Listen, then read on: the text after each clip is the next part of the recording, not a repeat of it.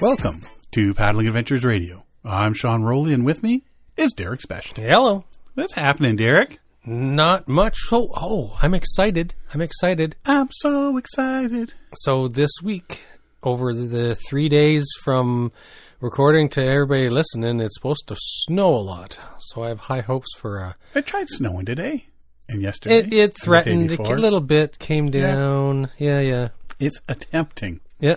Puddles in my backyard are starting Keep to on it, freeze Mother over. Nature. You'll get the hang of it. You can do it. You can do it. You can Yeah. do it. Today's the first day walking into work that I said, I got to find my gloves. I was walking the dog at 6 o'clock this morning. Yeah. Ooh, kind of chilly out here today. Yeah. Need more than the hat now. Has some chill to it. Mind you, on Sunday. I was outside barbecuing burgers. Bacon cheeseburgers on the barbecue. Bacon cheeseburgers for breakfast. It was about 0 degrees, maybe, I think it might have been like minus 1 degree Celsius, somewhere in there. And I was in my shorts, my t-shirt, out there cooking burgers. Why not? Welcome to Canada, folks. Yeah. Headlamp on, because, it's dark this time. Yeah, I know. I get to work in the dark and I leave work in the dark. It's very sad. Yep. Hey, what's the weather like out there? Dark? Yeah, it's dark. I don't know. It's dark. Yeah. Yep. Tis the time of year. Yeah. But we got a number of things to go on today. One of them is a big one that happened to me on the weekend. And we got to go through a couple of letters we received. We got letters. We did. We never did figure out what show. It's Perry Como, but it's... You said it was on a TV show? No, not his. It wasn't. I don't Like think a it was kid's on show? his. It was like Letterman or a kid's show or something. They would sing. It's time to open letters from our listeners, and they'd sing. We got letters, and me and Sean looked, Yeah, and then we actually could have started recording an hour and a half ago, but we got distracted by Googling. So anybody that was living in the 70s, a kid in the 70s, especially in Canada, the hilarious House of Frightenstein with Billy Van. That's what I thought it was from. Yeah. But it turns out it was not. But No. then we got into we got down a rabbit hole following all the characters. Yeah. And only one guy, the guy that played Super Hippie. Yes. Mark. And he only had a Markovitz. minor Dave role. Markovitz? Yeah. Markowitz? Something like that. He only had a minor role, yeah. And but Billy Van and Philip Reyes was born in South Africa. He played Igor. Philip Fishka Reyes. Fishka, yeah, he's known as Fishka. Born in South Africa. He's known for his character on Cannibal Women, a 1973 classic. Oh. And playing Igor. Yeah. From 71 to 74. Yeah. He died at 54 years of age. 53 years He was a of big age. man. Yeah. Big boy, yeah. And, so we went Vincent Price and Yeah. all of that. We went down a massive rabbit hole just to find, because you mentioned getting letters and this Perry Como song. And yeah, we went down a rabbit hole from there. So anyways, we got letters. Yeah. Squirrel! What? we could have been on your way home already. I know. I could be done already. Oh, and here it is, 3 o'clock in the morning. Yeah. Well, it's going to start snowing soon. Let's get this done. Alrighty. Might as well start with one of them. From one of our newer listeners, Joe Tobin sent us a message. Hello, Sean and Derek. I can very much sympathize. Ooh, I'm not even going to be able to speak now. Sympathize with the trouble you are experiencing with air mattresses. I am a serving member of the Canadian Army, and over the last 24 years, I have spent many nights on terrible air mattresses. About 10 years ago, I purchased a Mech Reactor air mattress, and it changed my life. I use the Reactor 6.5 when I'm in the field for work, but when I go camping with my own, or on my own or with family, I bring out the Reactor 10. I do a 2-week trip in Algonquin every year, base camping on Lake Traverse, and I only blow this thing up once, still has air 2 weeks later. That's incredible. Right? It's incredible. So, I thought I would take a little peeky-boo at this baby. He says, don't give up on a real sleep in the woods. Give it a try. Even if it's a bit bulky, I won't go on a trip without it. Well worth the space, even on the portage trail. So that got me thinking, bulky? How bulky is it? Yeah, because my thing is, I've been looking at air mattresses that are smaller. Mm-hmm. Like, don't take up as much room. And that's generally the way everybody has been going for the past, however many we're getting decades. Older. Well, yeah, but it's not just that. Everybody is like Peter. Peter is always heading for lighter backpackers and he just canoe trippers. Peter Romaine just blows my mind that he can. Yeah, I'd have a 60-pound pack and he'd be like 26 pounds. It's like he's got a package of oatmeal and an extra pair of underwear. That's all that's in his pack. Oatmeal and underwear. Yeah, and Grant, he's pretty good at it. He's got his pack down, lightweight and stuff. And my packs are still heavy because I bring a lot of extra stuff. Mm-hmm. But because I bring extra stuff, I try and buy light stuff as possible so I can carry the extra stuff. Right. Anyways, this here mattress, it's the MEC Raptor 10. It's, for some reason, it's labeled as unisex. I'm not sure I understand that part of it.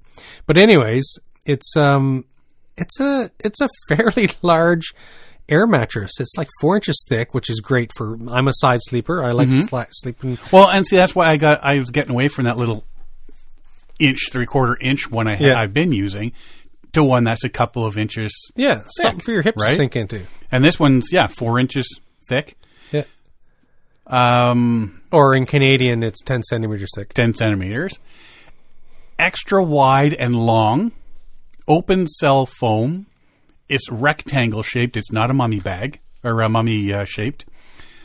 94 centimeters or 37 inches long when rolled up. That's the part that's like, 6 pounds and 37-inch long tube. Yeah, when it's rolled up. It on the MEC website, it shows it next to a MEC water bottle, and the MEC water bottle, it's like 4 water bottles tall. Yeah, so 4 1-liter Nalgene's tall. So that's deflate valve and pump sack. It is 78 inches by 31 inches when blown up. R value of 6.3 and 5 3/4 pounds, or 2.6 kilograms.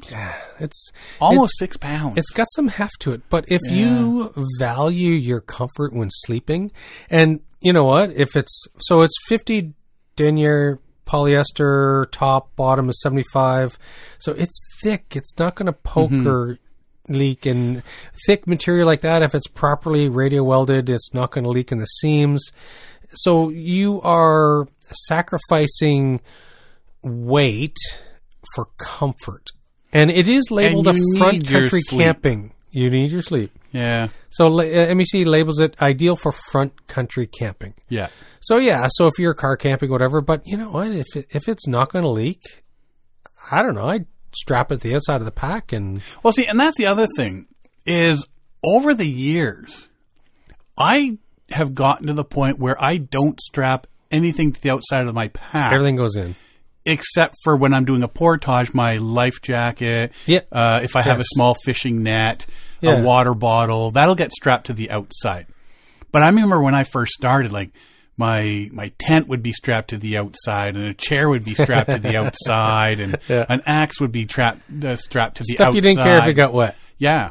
And over the years, I've gotten rid of some of this stuff and made it lighter and smaller. And everything fits in my pack. Yeah. So I try not to keep it. Plus, when you get your pack, you can just throw it right in your canoe. It fits perfectly if there's nothing strapped to it, right?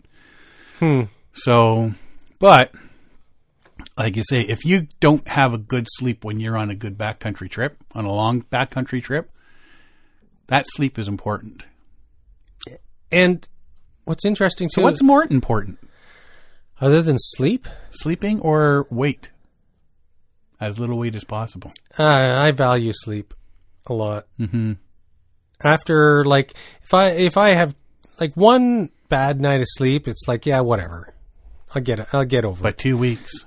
2 weeks where you lose sleep a little bit every night, you kind of start getting grumpy after a while. It's like, you get tired of sleeping on rocks and twigs, and you get tired of the discomfort, and your back sore, and it's like, well, I'm really tired, but I can't lay down anymore because it hurts to lay down, and well, it hurts to lay down, but now it hurts to get up, and it's like I have to go and crawl around on my hands and knees until my back can handle me standing up, and but see, I didn't old man get complaints here. I didn't get into sleeping pads until mid-40s. Yeah.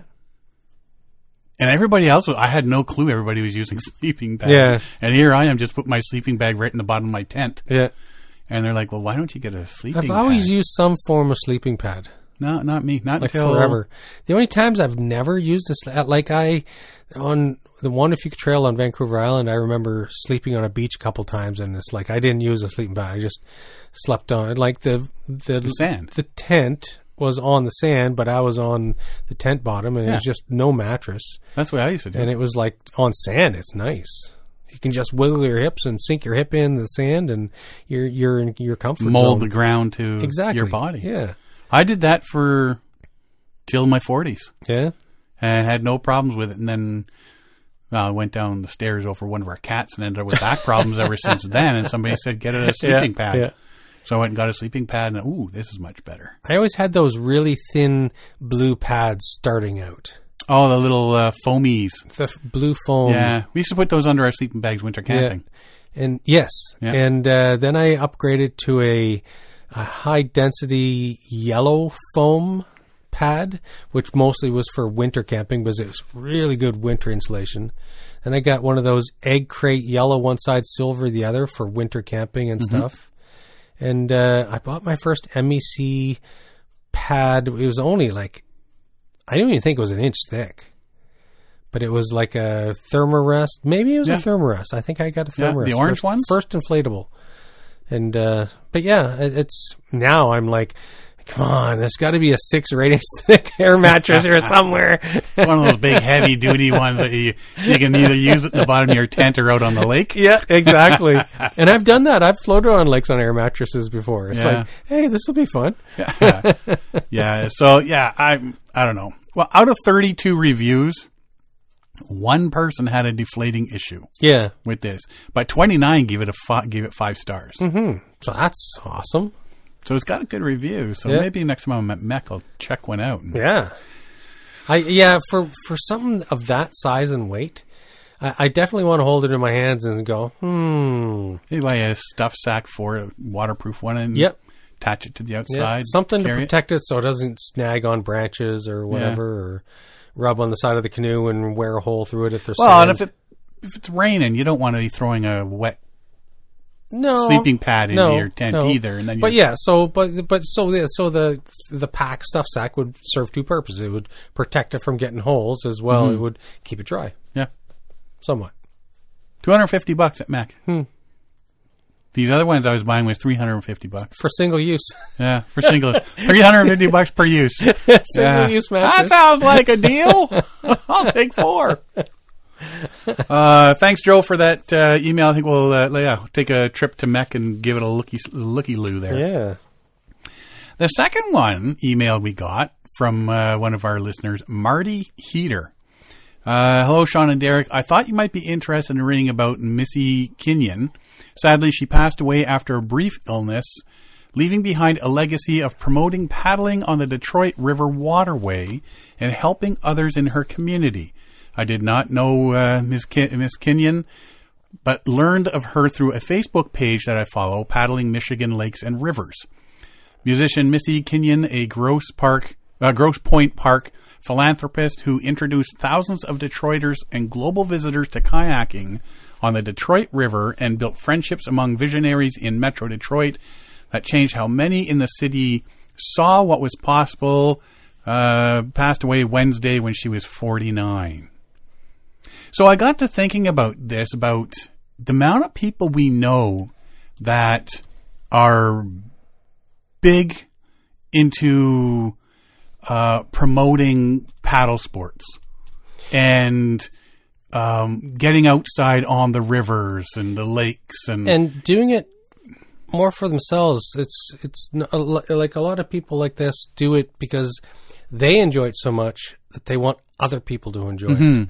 So it's one of those altruistic. It's like you're doing it for other people. You're doing it because you enjoy it, and it's not like it's your job. It's you just want to promote it. Yeah, and you get to like look at you and I. We got into this. We started doing the ABR because we wanted to help out with Algonquin Park. Yep. And, make sure it's good for paddlers. We saw the damage that was going on in the backcountry of Algonquin, and we want to do something about it. Yeah.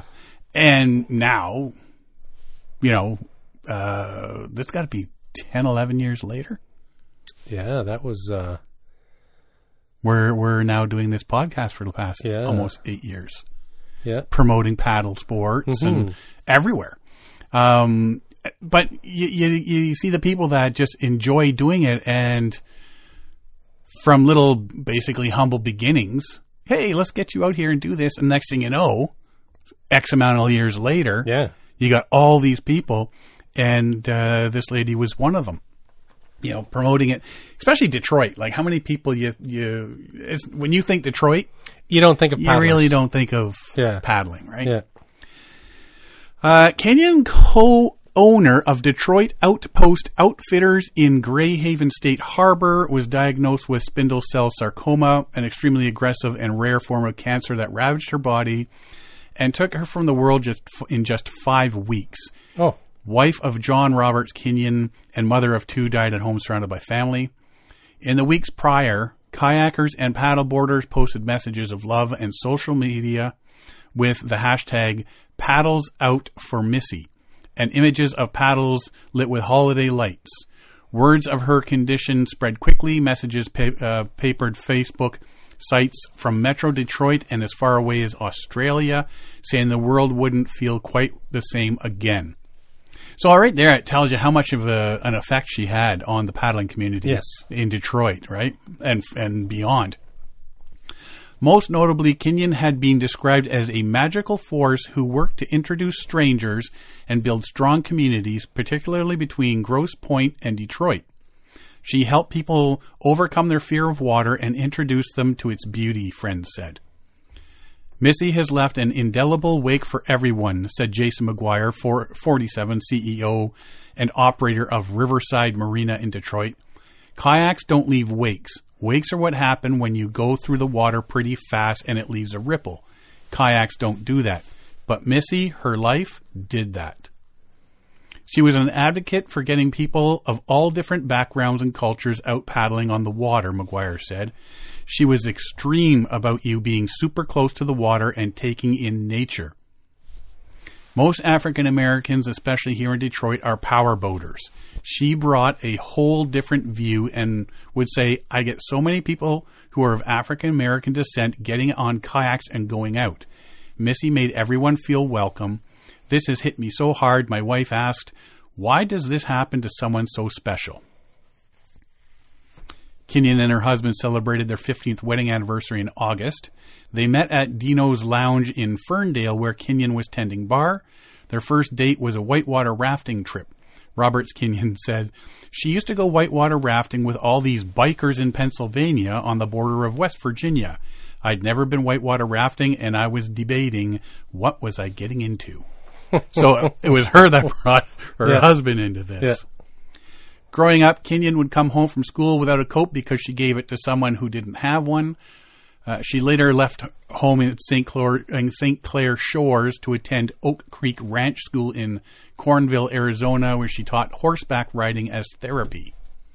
For nearly a decade, Janelle David of Grosse Pointe joined her close friend to kayak once a week on the Detroit River through spring, summer, and fall. Groups of mostly women also paddled the 20-plus miles from Lake St. Clair to Lake Erie, she said, and Missy would take people out paddling under the moon just to watch the stars. We are creating new clusters of a community with musicians, singers, athletes, politicians, and community volunteers, Davis says. Kenyan founded the Detroit Outpost in 2015, where she led kayaking excursions throughout the canals of Detroit, Detroit River, Belle Isle, and Peche Island. She wanted all people to have access to the water, learn about Detroit waterway history, architecture, and lore. People from all around the world have kayaked with her. Missy opened her arms to everyone and made you feel as if you were the only one. She would say yes and do whatever needed to be done, especially for the underdog, says Lila Lazarus, a longtime friend and Detroit TV personality from Orchard Lake. She had an open door, open heart policy. She saw the magic in everyone. Kenyon will be interred in family property near Tawas during a private ceremony on December 1st. The family says in January, friends and family will host a big celebration of life and fundraiser to help offset medical costs. She said, I want a pie eating contest. I want bounce house and a mariachi band. Nice. I like her Beautiful. just for that. Yes. Awesome. Kenyon's death has left a gaping hole in the community, David said, adding, the only way to move forward is to look for her in the sunsets and the sunrises. So apparently she was, I mean, a driving force. I've never heard of her. I've never heard of her till I got this email. Driving force for the paddling community. In Detroit, definitely getting people interested in it, getting people there. And like I say, it starts to make you think, like, these people are out there. How many other Missy Kenyons are out there? Yeah. You know, in their towns around the world that are pushing and getting people interested and getting them out there. And we've talked about how kayak sales and stand-up paddle. Like that.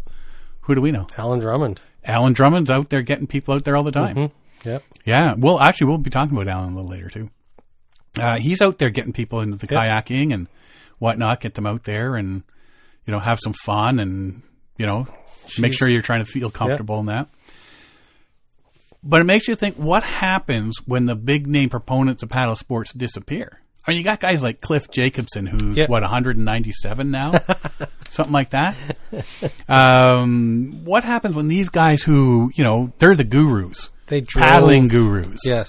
You know, they're the ones, the driving force, the original guys really getting this going sort of stuff and keeping it going. Yeah.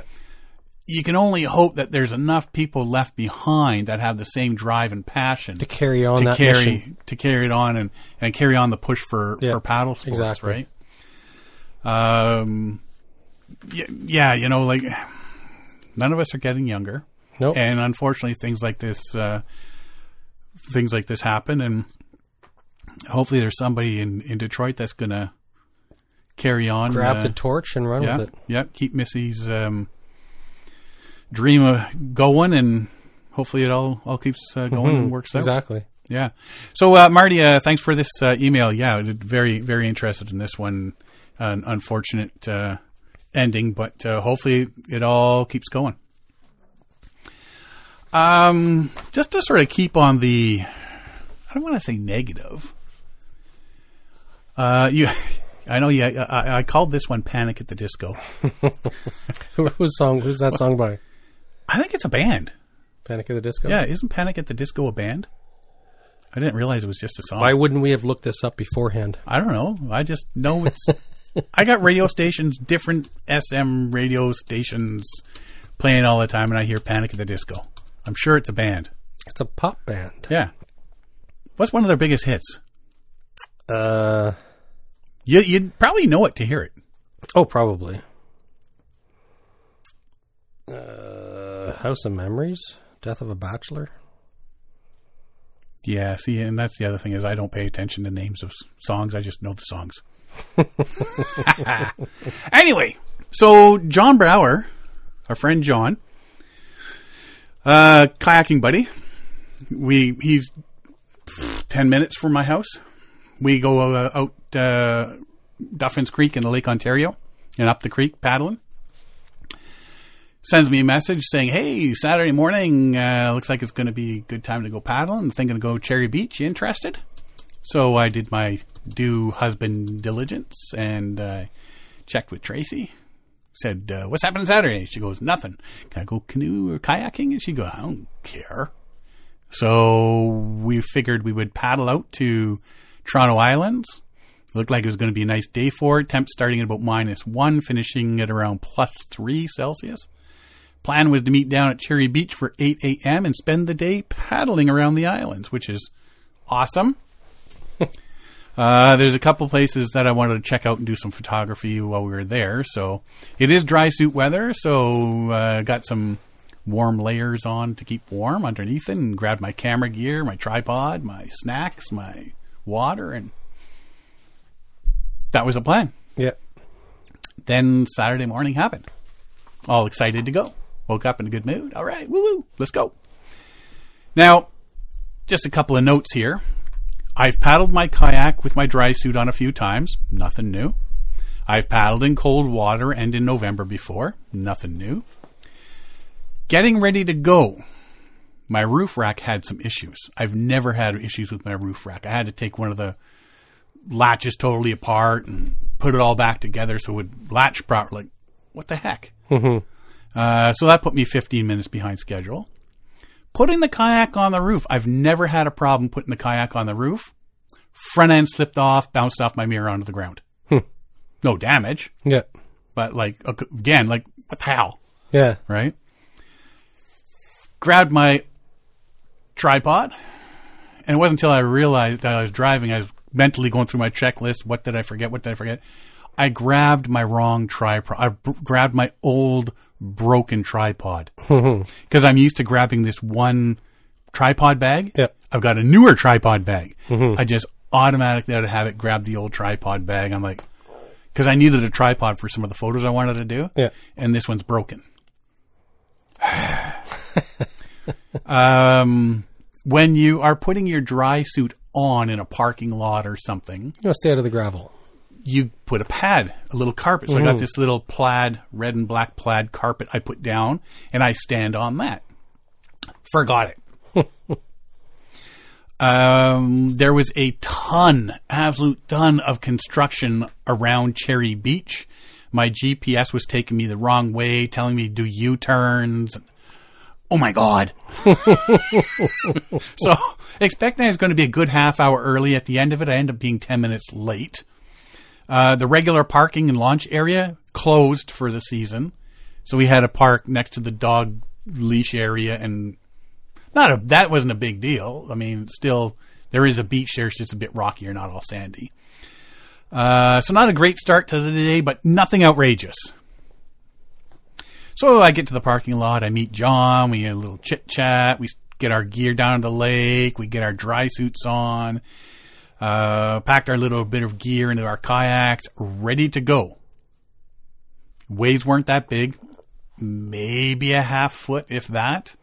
There's a small breeze. Nothing I haven't paddled in before.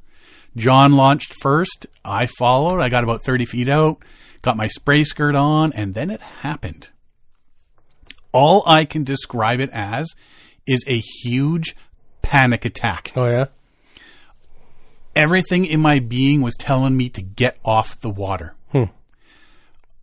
I couldn't get back to shore and out of that boat fast enough. I thought I was going to go over at one point. Yeah. I could not get there. I've never in 30 plus years of paddling ever had that feeling getting into a boat before. Everything I was doing, I've done before. I can't explain what it was, but I couldn't paddle and I couldn't be in the kayak. I had problems breathing. Just everything was get out of this boat. I got back, walked around a little bit, just calmed myself down. And I even took John's Delta out, thinking, okay, well, maybe mine's just a bit tippy today or something or whatever. Took his out a little bit, still felt like, no. What were the water conditions? A little bit breezy, a little bit of wave. Big. There's probably like 30 feet between each wave. Like nothing. Pretty much flat. It was, it was a great day for paddling. It wasn't horrendous. Nothing I've not paddled in a billion times before. Yeah. But something was telling me, do not go out on that water. Get out of this boat. Get out now. And eventually, you know what? I just we called it a day. Yeah. So I was on the water for maybe 10 minutes, 15 minutes. Yeah, probably 10 minutes. Very disappointed that we didn't get to where we wanted to go. Sucked that it was not our usual 5 minutes down the road location. It was about 45 minutes from my house to Cherry Beach. Duffy's Same with Creek John. is like 10 minutes away. Yeah, if that's going to happen, I hope it's just down the road where I can just, whatever. Disappointed myself. I still don't understand what happened and why. John was fully understanding, had no problems calling it a day. So I chatted with Kevin Callum and Alan Drummond later that night. Because, if you've read Kevin Callum's memoir, he even says that he's dealt with anxiety his entire life. Mm-hmm. So I thought I'd send him a message going, hey, here's what happened today. Like, I've never experienced anything like this. And, have you? Yeah. And I even sent John, Alan, who's, in my opinion, Mr. Kayak guru. Exactly. And both of them did say, you made the right choice. Oh, absolutely. Choice for safety's sake, calling it a day. Yeah, don't force it. I wonder how many people force it that get themselves into a bad situation. Right. Alan did say that I had gone with the right person that day, because there's others that would have tried to pressure or guilt me into continuing. Yeah. Try again. That's when things happen. Mm-hmm. That's when things go south. I know this time of year you usually want to be paddling in partners because of the cold water conditions and stuff. It's not good to be alone. So I fully, if John wanted to go bopping around, the area where we were and stuff like that, I was there, sort of to keep an eye on, sort of thing. But he said, no, let's head on back and put our stuff away, and then maybe go grab a beer when the one of the breweries here opens and whatnot. A couple of more notes here about this. I have a fear of water due to a couple near drownings when I was younger, which, doing what I do, people look at me like, what? Right? Yeah. I enjoy being on the water. I do not like being in the water. I have a great deal of respect for the water. Mm-hmm. I have been in wave conditions before that made the conditions on Saturday look glassier than glass. Yeah. I've been on canoe trips where I'm in the bow and I go to put my paddle and there's no water there. There's no water. There's no water below me, like 3-4 feet down's the water. Yeah. And just comes slamming down and the water's coming up over the bow and all that. And I've had no problems doing any of that. Mm-hmm. And I've done that both solo and tandem. Yeah. So I don't understand what happened. Mm-hmm. My takeaways are, I'm going to head back out, closer to home, just to see what happens. I'm not going 45-minute-hour drive again. Yeah. Basically, get back on that horse and, go see what happens. We do joke about safety third all the time. Exactly. But we do practice safety first. Yes. We're a couple of jokers, so we up safety third, but we do practice safety first. And the way I was feeling, safety said, you're not going out on that water at all today. So, throw everything back in, and it's a pain in the arse, but it doesn't matter how experienced you are. If you are uncomfortable in a paddling situation, get out of it. You can always come back another day. Exactly. Yeah. I've been paddling for close to 35 years now. Yeah. Long enough to know that there's always going to be another day to get out there. Yeah. I've done a few dumb things in my time, but nothing really prepared me for what happened on Saturday. Yeah. I've always looked at situations I've been in and gone, okay, if something happens, this is what I'm going to do. This is what I'm going to do. But okay, we looked out there, we got to make it across the lake. Well, here's how we're going to go. And you make your plan and you stick to it. And if things go south, you've got your exit strategy, that sort of thing, But there was no real plan to be made. Yes. It was, okay, well, there's the lake. We're just going to paddle. Yeah, exactly. There's no goal. It's a recreational leisure paddle. Mm-hmm. There was nothing dramatic. There was nothing life-threatening. There was nothing. Yeah. And I've been sitting there, and it's been keeping me awake at nights. What? Yeah, what's going on? What? What happened? I looked at the news that night. to see if anything had happened out on the water while we were supposed to be out there. And there was nothing. Yeah. Now, we're going around the Toronto Islands where there's Billy Bishop Airport. I fully expected to see a news article saying, a plane took off today at Billy Bishop Airport and the front landing gear fell off and smashed a kayaker right in the head. And I figured, well, that could have been me. That was the universe telling me, no, stay home, have a coffee and a poop. Don't go in the water. But yeah, there was nothing. But, sometimes I think, and so, for example, you hear about somebody gets to the airport, they're about to get on the plane, they say, nope, not today. Right? It's like, what? You bought a ticket? Nope, not going, not today. And that plane crashes or something. It's like, well, what was the thing in the back of their mind? And so I thought about this since you sent this to me, and I was thinking, you know what? There's enough little wonky things that happened that day that it got into your head that there's going to be another. It's like things usually come in threes, but in your case that day, they're coming in nines, right? Well, that's exactly like I've never slipped a canoe or kayak off the top of my roof. Yeah. Why all of a sudden after 10 years does this roof rack decide it's going to not function properly? Yeah. So I've got to take it apart. Yeah. And so in the back of your head, all those little things are like, oh, the universe is sending me a message, right? Mm-hmm. Yeah, there's in the back of your head, you just gotta. You may not even consciously think about it. It's just the back of your brain is saying, whoa. There's been a lot of wonky things happening today. They're little things. They mean nothing. They really mean nothing in the grand scheme of things. But I have been well known and documented. I get into fight with inanimate objects. No. And usually the inanimate objects lose. I will break you. But I can buy another tripod. Don't test me. Right? All right. This tripod looks good in the middle of that lake over there. Woo!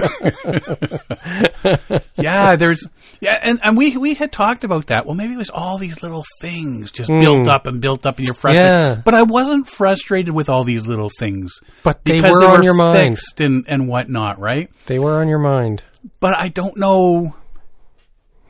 Yeah, like they wouldn't have been a conscious that I'm frustrated now to get out there. You know what? I don't even want to paddle now. Because you get yourself all built up and now you're just pissed off about something. This isn't fun anymore. I'm done. I'm just going back home. I'm taking my ball and going home. Yeah, because I'm probably going to run somebody over on the highway today just because.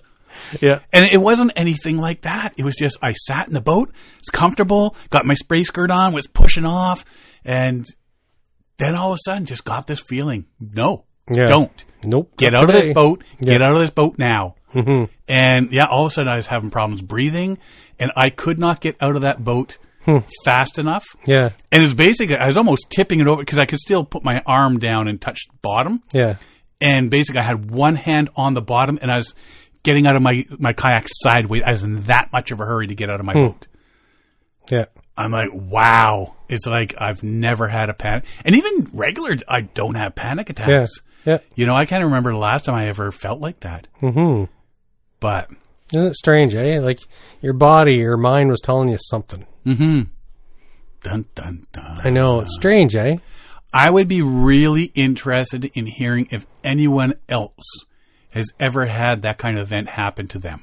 Right out of the blue, no warning, and no explanation for it. Mm-hmm. Something ever, even if like backcountry trip or something, and you're looking out there and something said, you know what, I'm taking a rest day today. I haven't had. I'd like to hear anybody out there too. I think this is a good conversation starter. I'd like to hear from. We both would like to hear people tell us your story and tell us what preceded an event like this for you. Like what happened, you got out of it.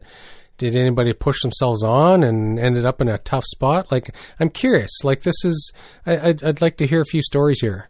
Well, send us a note, send us whatever. I'm curious. I'm curious how people get beyond this. Like, did you get back on the water in a week or two? Did it kind of hang over your head for a while? I'm curious. Mm-hmm. Really curious. One incident for myself, it's not paddling related, but it's similar, is, it wasn't too long ago. It was only about I think it was 2018 I think it was 2019. I went on. I went with a buddy of mine from work. His entire family at that time were going up to Tobermory every year and going on a scuba diving week. And so this scuba diving week, he said, "Hey, you want to join us?" So me and the kids and Siobhan, and they didn't scuba dive, but I did. And so it was just a week of scuba diving where we hit a lot of spots, and then the one day it was on a charter. So it was the first time I had gone from a boat, and it was the first dive of the day, and I'd already had like 8 or so dives that week, and it wasn't anything different or unusual. I got up, I was excited. We went over the safety stuff and stops because we knew the depth, we knew what we were going to be diving on, and I just plopped in, fell over backwards, and went into the water and hovered there for a bit, chatted with my dive partner, and we went down, and as soon as I was underwater, it just breathing felt weird. I was like breathing really fast and shallow. It's like, oh, what's going on? So I just quickly popped to the top and blew out the regulator. It's like, oh, that was weird. That was funny. Felt like I couldn't get air. And so I breathed on the regulator on the surface for a bit, and then went down again, and I couldn't get down past 15 feet, and I had to go back to the top. My buddy came up again. He's like, well, what's going on? Is there something wrong with the regulator? I said, no, something's wrong with me. And so I said, okay, let's try one more time. I want to see if I can touch the bottom. So we quickly dropped, went to the bottom. It was only about 30 or 40 feet deep, and the curve, it was the depth, the deepest part was, I think, 80 feet. Anyways, I got to the bottom, and I just could not regulate my breathing, and I just felt like my eyes were going to pop out of my head, and we did a quick surfacing again. I was only down for like a minute, and I just was like, I was trying to breathe as shallow as possible because I didn't want to get too much oxygen in my system, because then wouldn't be able to dive at all. And in the end, I said, no, you're going to have to partner up with somebody else because I'm not going in. I said, there's something wrong. I don't know what it is. And I just remember feeling an overwhelming panic about being in the water. Mm-hmm. And so he went with a group of 2. They became a group of 3, and I went back on board, and the dive charter guy said he sees it once in a while, and he said, it could be anything. It could have been something weird you ate last night, and it's just affecting you in a weird way, or whatever. I never did figure it out. Like, I skipped the next group dive, and then on the 3rd dive of the day, we dove on a wreck, and I was fine. It was completely normal again. So it's not like my regulator was doing something wonky or whatever. It's just that first dive of the day, my brain just says, nope. Not happening. Not happening. I could not force myself to stay underwater. I just was full-blown panic. Like, I had air, and I had good air. I had a good tank of air. And it was just something in the back of my head was saying, nope, not today. Yeah. And that's exactly it. Like, there's nothing new. Mm-hmm. I had paddled, I guess the month before in my dry suit and everything, in the kayak. Now, we've done that on Lake Ontario closer to home. Yeah. And jumped in and off we went for like 4 or 5 hours and all the way back and had a great time. Now, a month later, all of a sudden, I can't make it, I can't make it 50 feet offshore. Yeah, strange, eh? Don't know what happened. Don't know. It never, ever, ever happened to me in 35 years of It makes you wonder, like, you hear stories about people who, like we mentioned earlier, people, I was about to get on the plane and I had a full-blown panic attack, and it's like, nope, can't fly today. And it's like, so what is it that gets in the back of somebody's head and says, like, when you can't force your brain to let you do something? Right? It's weird. It's like there's some kind of... Maybe this podcast is continuing this week because I didn't go paddling. If I had gone paddling, our podcast would have stopped at episode 404. 405. 405. Which was a round number. Yeah. Weird. Anyway, I'm gonna talk to John, and we'll get back out on the water there and closer, out of Duffin's Creek here, out of in Ajax here, and so just thinking about comparing our two events, like I had a wetsuit on, so they're tight. And I had a BC on, and they do kind of fit tight. And me and the charter boat guy, we went over my gear, checked to see tightness and whatever. And on dive weeks, I don't drink, so I wasn't like hung over or anything because I don't drink during scuba diving weeks because that's just not smart. And so there was nothing like that. And so the dive charter guy, he asked me a bunch of questions, and he says, no, just sit back, relax, got some coffee here. He fed me some coffee, and we chatted and waited for the dive groups to come up. And it's like, well, what is it? Like, and I'm thinking, you were in a dry suit, so I'm thinking the gussets over your neck and arms cause a lot of, like, nerve pressure that you're not really aware of or sensitive to, but your brain is aware of it. And so you are constricted in the kayak, constricted in the dry suit, constricted in the neck gusset, constricted in the arm gussets. Maybe that contributed to the overall, I dropped the kayak, I got the wrong tripod, my roof rack. Because something has been telling me not to do this today in the back of my head. And now it got to the point of, do not do this. Yeah, I don't know. Strange, eh? Because that's still one of the mysteries. Nobody really knows how or why the brain works sometimes, right? Well, sometimes my brain doesn't work. Well, that's for another episode. Yeah. So yeah, if you've ever experienced anything like that, drop us a little line on Facebook or at our Paddling Adventures Radio. There's a contact thingy on our paddlingadventuresradio.com page. Send us a little note there and let us know if anything like that's ever happened to you, where you've gone out and just panic attack and just didn't. Maybe next week or the week after it'll be story time. Yeah. Story time. On to something completely, and now for something completely different. For the past 8 summers, a group of Indigenous and ally paddlers have launched canoes and kayaks onto the Grand River near Cambridge, Ontario, embarking on a multi-day paddling trip in July that ends on Lake Erie near Port Maitland, Ontario. Event isn't your average gathering of paddling enthusiasts. It's known as Two Row on the Grand. The paddle is performed in recognition of Two Row Wampum, a treaty enacted between the Haudenosaunee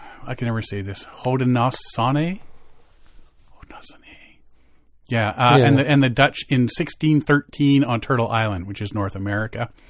The Two Row Wampum is more than 400-year-old treaty based on a peace, friendship, and respect, says Ellie Joseph, a member of the Mohawk people who was born and raised on the Six Nations Reserve near Brantford, Ontario. I always have problems with that word. Haudenosaunee. That's the first time I've seen it. Oh, is it? Mm-hmm. I've seen it many times, but the Two Row Wampum is the first non-paper treaty between Indigenous peoples and European settlers, and it was used to inform later treaties between Indigenous peoples and other colonizers. To solidify the Two Row Wampum, they created a belt of white beads and 2 purple lines running parallel to one another. White beads represented the water, and the 2 lines of purple beads represented the Dutch ships and Haudenosaunee canoes traveling together. It symbolizes that both peoples would be considered equal, respecting each other's laws, values, and cultures without interfering in one another's lives. As time unfolded, the treaty faded into history until 2013, when members of the 6 Haudenosaunee nations, along with non-Indigenous ally group known as Neighbors of the Onondaga Nation, organized the Two Row Wampum Renewal Campaign to bring awareness to the treaty. Renewal Campaign featured over 200 Indigenous and non-Indigenous paddlers traversing 225 kilometers of the Hudson River in New York from Albany to New York City. Wow. Big time.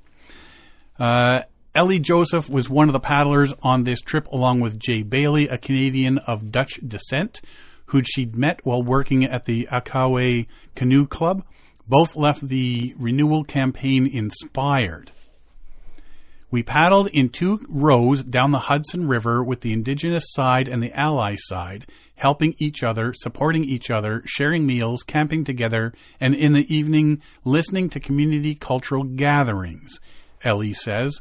We came away from this so transformed physically, mentally, emotionally, and spiritually, and we thought, why can't we do this? It took a few summers of organizing, but in the summer of 2016, Ellie, Jay, and 2 other paddlers launched their crafts into the Grand River, embarking on a 10-day paddle from Cambridge to Port Maitland. At the end of the trip, the 4 paddlers sat in a circle sharing their insights from the experience. I don't recall who said it out loud, but we turned to each other and we were both thinking, how can we not do this again, given the life-changing nature of the whole thing, Jay says. I've always wanted to show my support for Indigenous peoples, but I've never knew how, so this has been a real help. Ellie and Jay performed the paddle again the next summer and the next summer after that, each year the number of participants growing through word of mouth. Eventually the group swelled to 100, all paddling down the Grand in 2 lines. But Ellie and Jay have since capped the number of paddlers at 75. Now, I've seen pictures of this. I don't know if you've seen the pictures. I haven't. But you see this wide river, and it's an aerial view, and there's 2 lines. And I guess they're probably like 20 feet apart. But 2 lines of canoes and kayaks just moseying down the river. Yeah. And it's like, and it just seems to go on forever. It's It'll be it's a interesting, really neat cool to see. picture. With more than 100 people, it would lack community and intimacy. We get too large of a group and people can hide in the group. There may not be much connection. Ellie says having a smaller group really helps to nurture that community spirit. And that's what all this is about, right? Yes. The paddle takes a total of 10 days. Participants can either join for the first 5 days, the last 5 days, or the full 10. Depending on the day's segment, participants can paddle anywhere from 10 to 22 kilometers, occasionally having to portage around dams. The group takes lunch breaks but ends up paddling about 3 hours each day. In the evenings, the group set up tents at campsites, share meals, and engages in educational seminars. Majority of our speakers are what we call traditional knowledge keepers. Ellie says they come from our community and we have many different topics, sometimes talking about the environment, sometimes they're uncovering our history. We've had survivors from the Mohawk Institute that have come and spoken with us about their trauma from residential schools. We do try to balance all these heavy topics out. Sometimes someone will come and perform some of our social songs, and we get people up dancing and moving around and experimenting with our instruments. We've also had lacrosse demonstrations, giving people an opportunity to play. It really varies from year to year. That sounds really sounds like cool. a really nice group event. Mm-hmm. Jay adds that they also invite non-Indigenous speakers to their evening sessions who cover topics such as water, health on the Grand River, and land issues. The entire 10-day trip involves a lot of moving parts, and both Ellie and Jay are still in awe of the support they've received from paddlers and the surrounding communities in particular. Ellie says she's so thankful to her Six Nations community. Not only do they provide financial support, but also volunteers and lend a hand. One of the things I find fascinating is that the people who come on the 2 row from Six Nations, I don't see anger for the past. What I see is a desire to repair the relationship. Jay says, I've seen the original 2 Row Wampum on display at Six Nations, and it's badly in need of repair. There are beads missing, there are parts coming off, and I understand that it will be repaired once the relationship between Indigenous peoples and settlers is repaired. It reflects the condition of that relationship. I like that last statement. Holds a lot of weight. Mm-hmm. This is a really cool thing. Mm-hmm. Like I say, just because I don't know. I don't even know where to start with the thoughts I have with this project or this event. There are so much Indigenous knowledge out there. Yes. That we don't have access to. Unfortunately, yes. Like, it's hard to repair relationships without knowing the other side. Exactly. You know? And this is something that I think is a good thing to help bring the two sides together to kind of share experiences and learn from past mistakes and create a good path forward. Yeah. I wish I could remember the quote. Tradition isn't about living the past. It's about bringing back the wisdom of the past. I like that. Yeah. And this is it. You know what? Here's what we used to do. Yeah, you know, there's a lot of bad things that happened in the past. We don't need to relive that. We don't need to keep that going. Let's share the positives and the good things. And this is one of the way they're doing it. And they're making each other aware of you know, the different cultural bits that, hey, this is what we do. Here's our songs. Here's our games. Here's our traditions and that sort of stuff. Is now hopefully we can understand this is where they were coming from, right? And because it's been cut off for so many decades. So, yeah, this is a pretty cool thing to check out. But yeah, if you Google the Two Row Wampum and you see the pictures on the Grand River, just the two long lines of paddlers, it's pretty cool. Yes. I was looking up your I couldn't find the saying that you wanted, but I did find one that's it's similar. It's tradition is not the worship of ashes, but the preservation of the fire. That works too. We could sit here all day and do this for the next hour. So buckle up, people. Let's redefine Let's start tradition. Googling.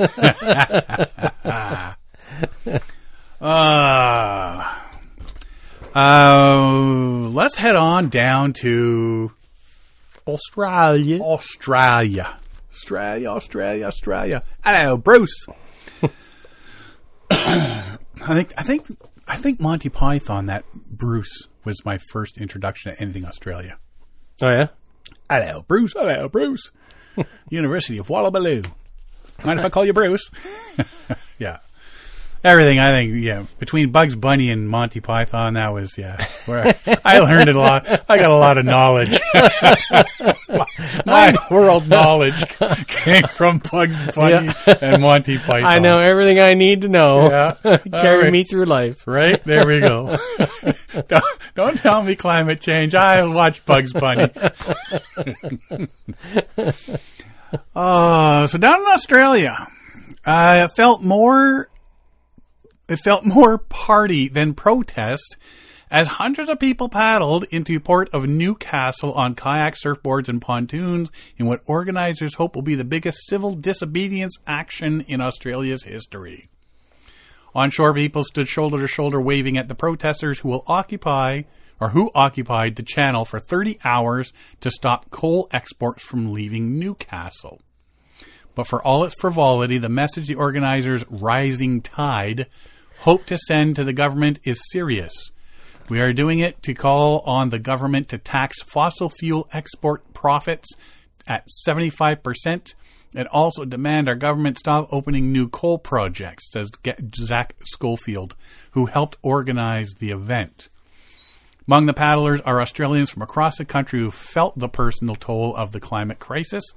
Grant Howard, a coal miner who traveled down from Mackay in Queensland to take part in the protest, wants to be a role model for other miners who wish to stand for the climate. I see the need for change and I want to be a part of it, he says.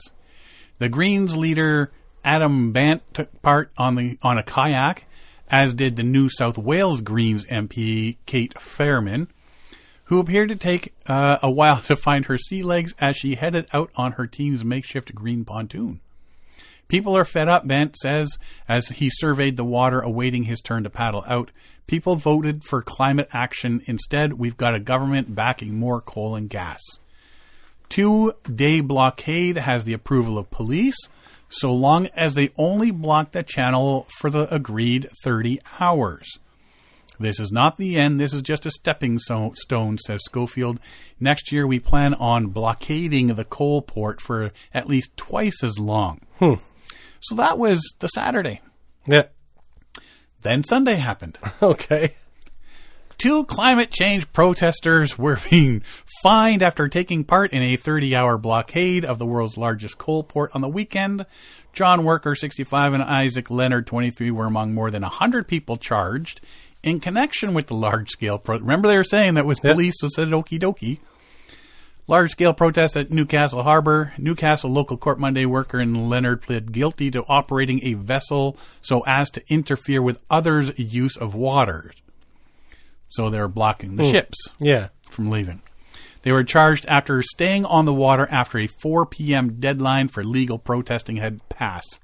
So they had a tight window where they could protest. If they they were allowed 30 hours to protest. At 30 hours and 1 minute, they're now in illegal action. The remaining protesters charged over the event will appear in court in January. 5 children were also arrested but were dealt with under the Young Offenders Act. Among those arrested was 97-year-old Reverend Alan Stewart. Whatever happens to me doesn't matter, but what happens to the climate is going to affect future generations, my grandchildren, my great-grandchildren, and so on, he said. I want them to have the same privileges as we had growing up. Premier Chris Minns said he would prefer people didn't protest at the coal port, but said it was difficult to prevent. These organizers have been conducting this blockade since 2016. It wasn't the first time it was conducted at Newcastle. That's very difficult for New South Wales Police or even the Minister for Police to front up last week and say, we're banning it. I don't support it. I'd rather it didn't happen. We sold $40 billion worth of coal last year. $40 billion coal industry out of Australia. And we need it if we are going to transition our economy to renewable energies. That's the whole thing is it takes money to make money sort of thing. Yeah, but it also takes money to convert. You need the money in order to convert stuff, right? Mm-hmm. So at $40 billion worth of coal, so they want what the protesters are saying, they should be taxing that. 75%. So $30 billion of that would be taxed. Or it would be a tax. Yeah. That's a lot. We want to have a 43% reduction in emissions by 2030, 50% by 2050. We're the only government that has actually come in and done that. Huh. So apparently... Yeah. This is not the first time protesters, because it now seems to be... Now, back in the day, we shouldn't say back in the day, but like Greenpeace and that, they started using their ships and stuff like that, right? Now, there's been other protests, even this year, where people are starting to use paddlecraft as blockades. Because you see a big ship coming, and they see a bunch of canoes, kayaks, stand-up paddleboards. They're not just going to ram right through. No, they would ram another ship, but not the kayaks. A recent canoe protest blocked a ship that was taking weapons to Israel. Oh. And I think it was 6 or 7 indigenous canoes. Okay. Were blocking this ship, a container ship that was known to have weapons that were heading to Israel. So this is just a couple weeks back. Yep. So, yeah, I don't know if this is now the new trend, using paddlecraft as blockades. Yep. Or is this just a couple of incidents, but...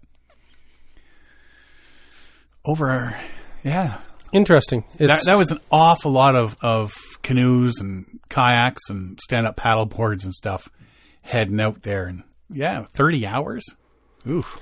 Yeah, and it's one of those things. It's like there's two sides of that protest coin. Is you want to get out and get the message out, but as soon as you go too far, like you wonder, are they doing enough? Are they doing enough? Because like they had a 30-hour window and they were allowed to be on the water. They were permitted. They were allowed, yada, yada, yada.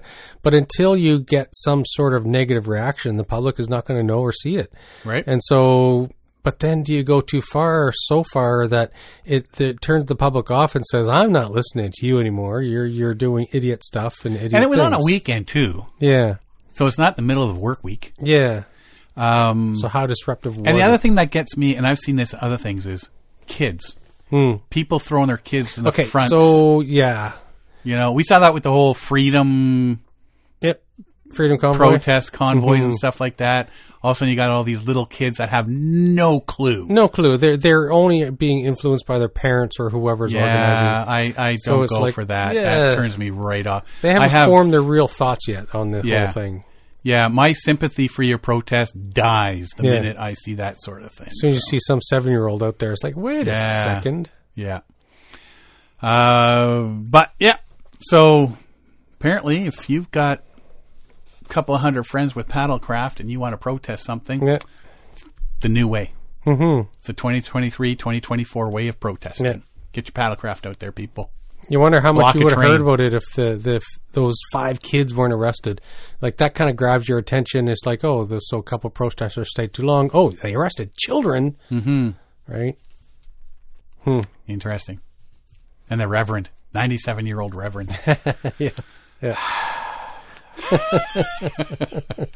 So what'd you do this weekend, Grandpa? Got arrested! I went to jail. I went to jail.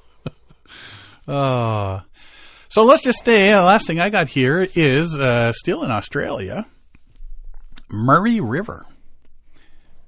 It was a long, quiet 14 days, 23 hours, and 33 minutes for Dave Alley as he kayaked the entire 2,287 kilometer or 1,421 mile journey of the Murray River in Australia without even a phone for entertainment. And that line, like, it makes sense later on, but that line bugged me at first. It's like, wait a sec. Right? Why are you taking a phone? What's this entertainment thing? For entertainment? Yeah, what are you doing that for? I think they just worded it badly. Yeah. Because, like, he was going to be paddling for a very long period of time, and to keep your brain active and keep yourself alert, you need to focus on something. So he was going to focus on podcasts or whatever. Yeah. And okay, now it makes sense. But, like, I don't know, like, if I'm going camping in the woods, the point is to get away from... Right? Yeah. But he wasn't doing that. No. He has just become the fastest man to kayak the river, beating the old record by 19 hours and 25 minutes. That's a huge number. That's huge. But the tip was just Alley and nature. The trip was just Alley and nature after an incident on day 1 saw him lose his phone when the kayak capsized. Oops. Unfortunately for me, my phone was in a bracket on the kayak, which snapped off, he said. I had some audiobooks and music and podcasts downloaded, ready to go to keep me entertained. Yeah. And that was gone halfway through day 1. Oops. Yeah, I can see why he would have it. You know, be out there and you paddle. Yeah. And, you just throw on something to listen to. I could focus on not on the I'm not going to focus on my lower back pain and my shoulder pain from paddling. I'm going to focus on this podcast. Right. Alley departed Bringenbrong Bridge. Say that 10 times real fast. Bringenbrong. Bringenbrong Bridge. November 1st at 3:08 a.m. arrived in Wellington in South Australia at 2:41 a.m. on November 16th. He accepted a 12-hour penalty for not crossing Lake Alexandrina. 12-hour penalty still beat the record by 19 hours. Right? What?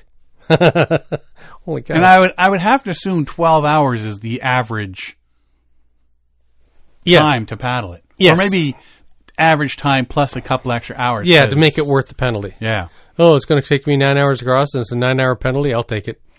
It was labeled the fastest to complete the journey according to records kept by the Inland Rivers National Marathon Register. He beat the previous record by 19 hours, 25 minutes. Huh. Physically, I've pulled up really well, and I'm really happy with how the body is. I'm a little tired. That's the only thing, he said. Good for him. Alley had mapped out his journey ahead of time, but due to different flows, he had to kayak for up to 23 hours a day. So you're telling me, and this is where I started, I read to here, and I'm like, wait a minute, 14 days of 23-hour days. That means over 2 weeks, you've only got 14 hours of sleep? I know. I don't know. The catch I had, unfortunately, was when the team and I arrived down for the start of the journey, the flows were down about a third of what we were hoping for. The flows were low, and I copped headwinds the entire journey. So to compensate for that, I was hoping it would be 15 to 16 hours a day of paddling. But as it turned out, it was mostly around the clock for 15 days to get the job done. Brutal. I can see where you made up the 19 hours. How do you paddle 23 hours a day for 2 weeks straight with 1 hour of sleep a day. Unless you can paddle in your sleep. I could do it. Nah, I could do it.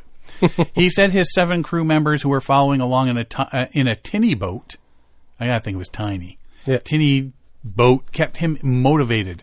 There were highs and lows every day. There'd be periods where I'd be paddling along and conditions would be good.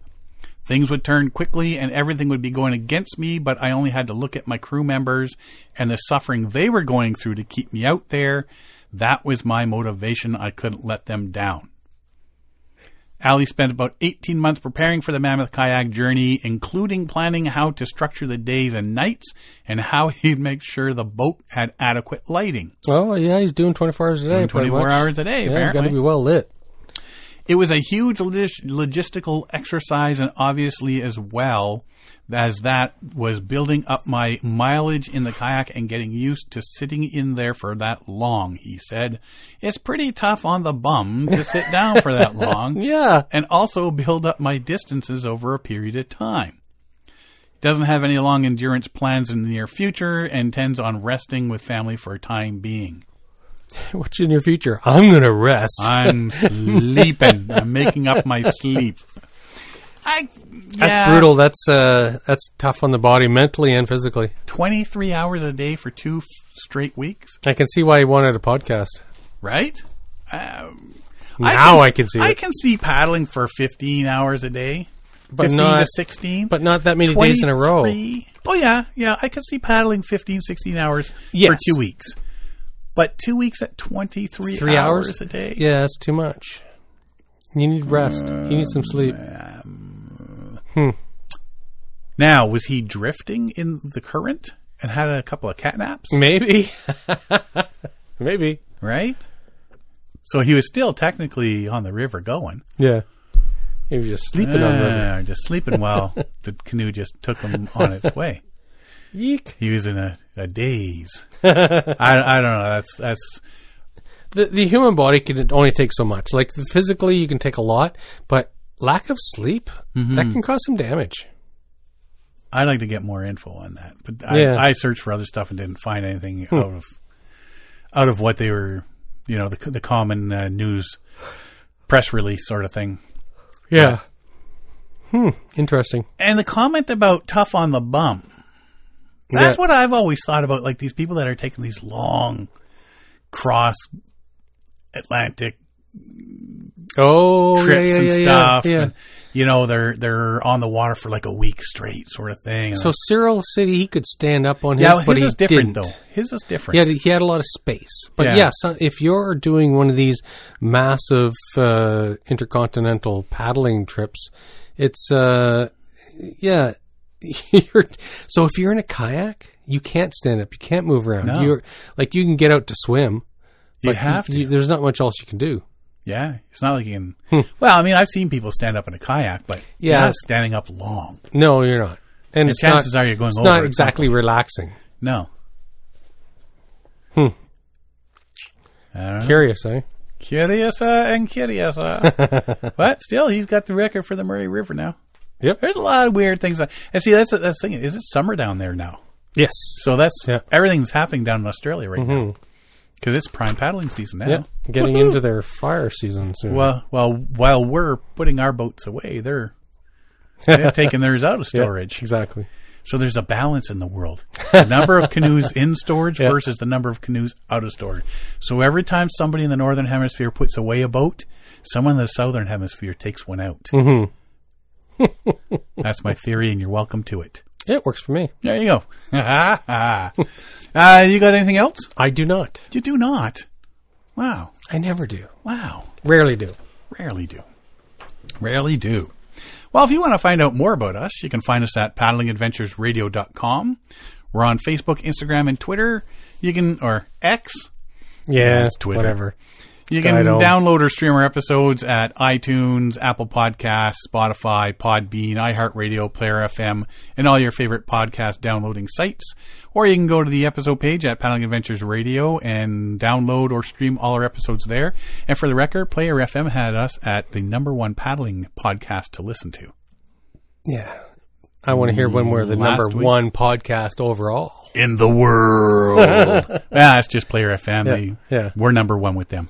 We're number one. We're number one. If you enjoy the podcast, please share it with friends, family, and fellow paddlers. I want to thank everybody for listening this week. I'm Sean Rowley. And I'm Derek Specht. We'll see you next time.